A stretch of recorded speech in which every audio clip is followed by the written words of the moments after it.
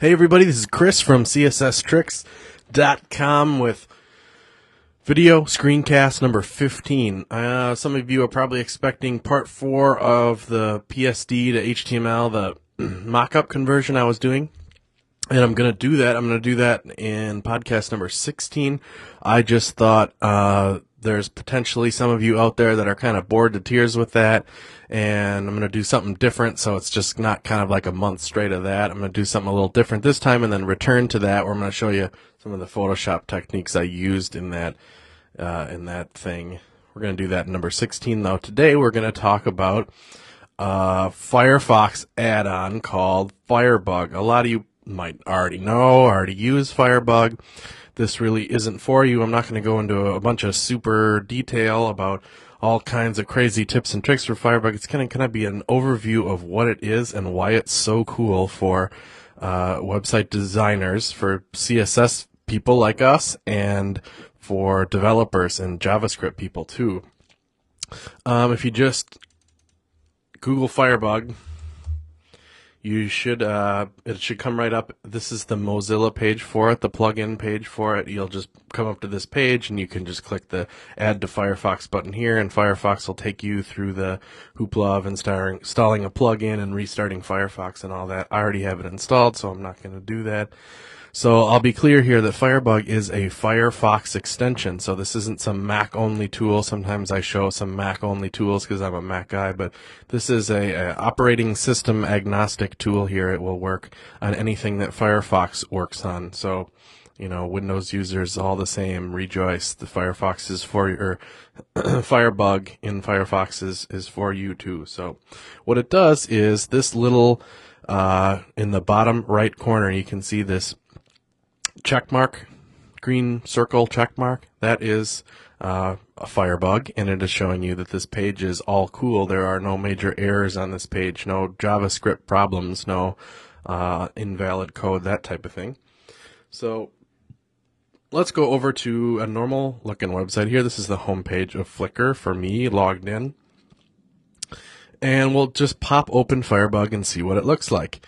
It's this whole bottom pane here of your browser window. It doesn't show anything now. We need to click on this Inspect button to activate its powers. We'll click on that.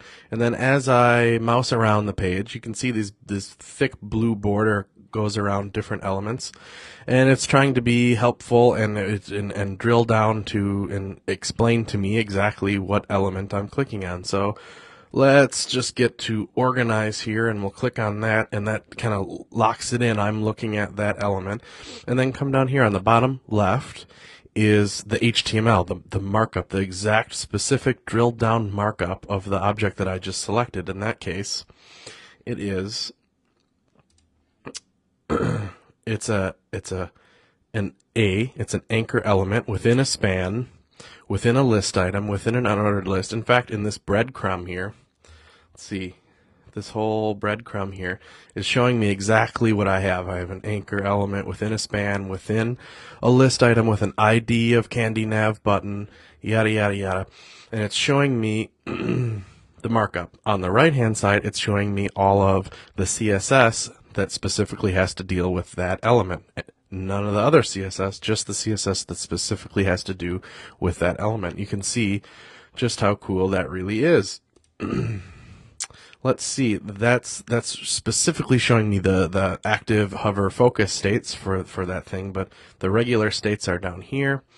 I can even, as I roll over colors in Firebug, it'll even show me a swatch of that color. It'll show me different CSS rules that are affecting to it. I can turn on and off these rules. You can see that bold is affecting these menu items. I can just go ahead and click this little off button, and it will remove the CSS, that bold statement. You can see up here, the bold was removed. I can actually not only see the CSS that's affecting this page, but mess with it too, and play around with it and change stuff. These changes aren't permanent, of course. If I reload the page, they come right back.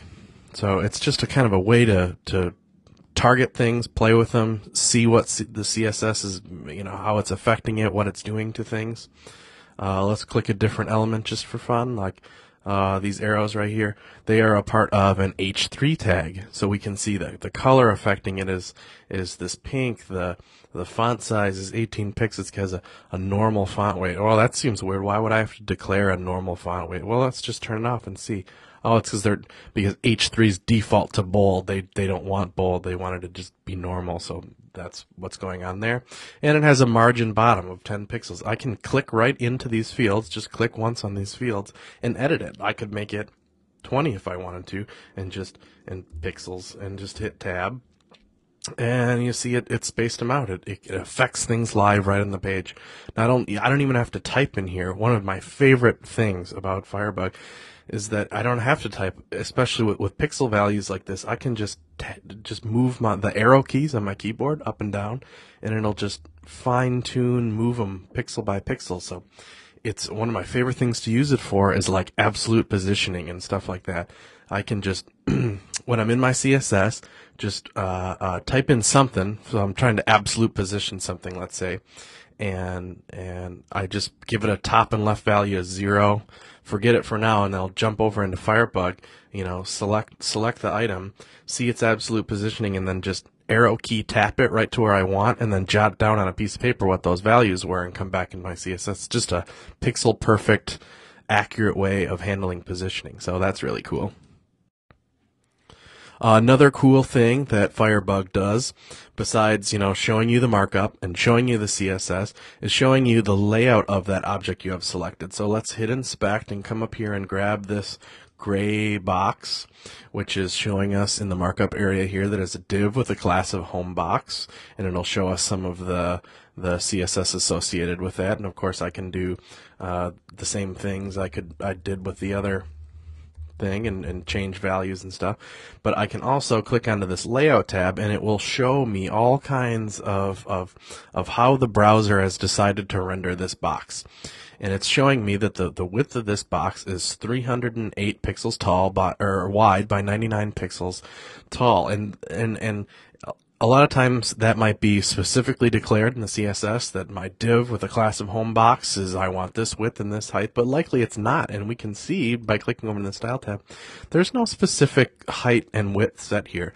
But this layout tab is showing a width and height. It's showing what the browser has calculated that width to be. And so that can be really valuable to know exactly what your browser has decided the width of this thing is to be. Like in a fluid width site, this, Flickr isn't, but these numbers would be changing because the size of that box might be fluid width, and it's just showing me exact pixel values of it. Not only that, but the padding and the border and the margin and the offset, all this valuable information right here in the layout. I think that's really cool. And it also shows me the DOM for that particular element, and the DOM is oh wow, Firefox died on me. Let me pop that back open and get back to it.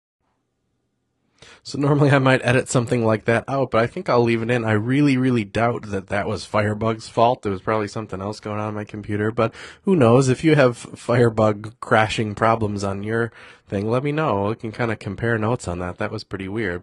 So, and then as I restarted, I told Firefox to restore my session, which fired some weird when there's a JavaScript error on a page. This is Firebug's way of telling you that there's an error on the page, and you can click it and open Firebug and see what that error was. I think that was localized to Firefox. If I reload the page, that'll go away. Anyway, what I was about to talk about, though, is we're going to inspect this box and then check out the DOM for that box. And the DOM is like that, all kinds of information about a page element that just comes along with HTML and CSS, stuff like the inner HTML that you can change and the ID, and just there's tons of stuff in the DOM which is of interest to JavaScript programmers for altering this type of stuff. So it's nice to be able to see all that stuff. Also of interest to JavaScript programmers is this console part of Firebug. I think there, you could talk to a lot of JavaScript programmers that would swear by this thing. It's so cool. Unfortunately, I don't have a really good example all prepared for it, but basically you can put these little statements in your JavaScript that just say console.log, and then you can put some text in there or output variables and stuff.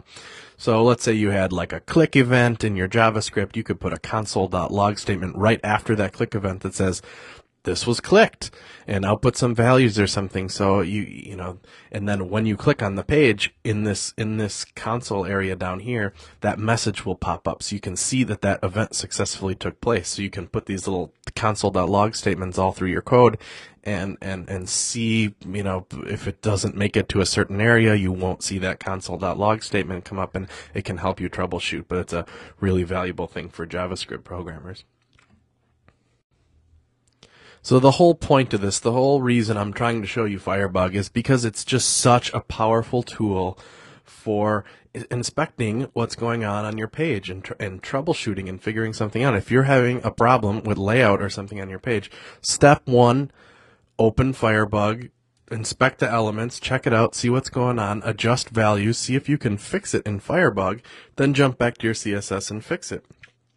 So this isn't going to help you in Internet Explorer, unfortunately. Maybe your page is rendering just fine in Firefox, but it looks awful in IE. It's not going to help you with that per se, but it might. You can still open it up in Firefox and look at the element that's right in Firefox, and then see if there's some things affecting it that look like they would be troublesome in IE. So it can kind of help. I mean, it's not the cure-all for fixing IE problems, but it can help there as well. So it's definitely the go-to tool for fixing CSS problems. It's just better than any other tool I know of in that way. So definitely Google Firebug, install it, check it out. You will not regret it. And as always, you can go to css-tricks.com for more tips and tricks and articles throughout the week on more CSS-related stuff. If Firebug isn't helping you and you still have a problem with something or need some troubleshooting, you can always check out our forums area where there's lots of helpful people, always helping people troubleshoot stuff. Special thanks out to all you guys who are active in the forums. That really means a lot to me, and I think this is really becoming a valuable resource for people. And as always, again, our awesome sponsor is PSD2HTML, who does just what their name says they does. You send them Photoshop files, and they send you back a valid XHTML and CSS website. They do a great job. They do it fast, 8 hours. So that's pretty sweet. I've said before, I've used them myself. Their coding is absolutely up to my standards. It's slick, it's standards compliant, it works in all browsers. It's the way to go for converting your mock-ups fast. If you don't have the time to do it yourself or are still just learning, it can be a good way to learn too. Ship them off your PSD, send it back and take a look, see what they did, see how they did it, and it'll help you learn too. So, and it's not just static web pages like the stuff we've kind of been building lately. If you need WordPress or a Blogger template or an e-commerce thing or something, I'm actually thinking about doing it, having them do a Drupal template for me, because I've worked with Drupal a little bit, but not enough to be a genius at it like I should be, and I think that would be kind of valuable to ship them off a design, see how it comes back, see what they did that's specific to Drupal. That would be cool. So definitely check out PSD2HTML. Until next time, see you later, bye.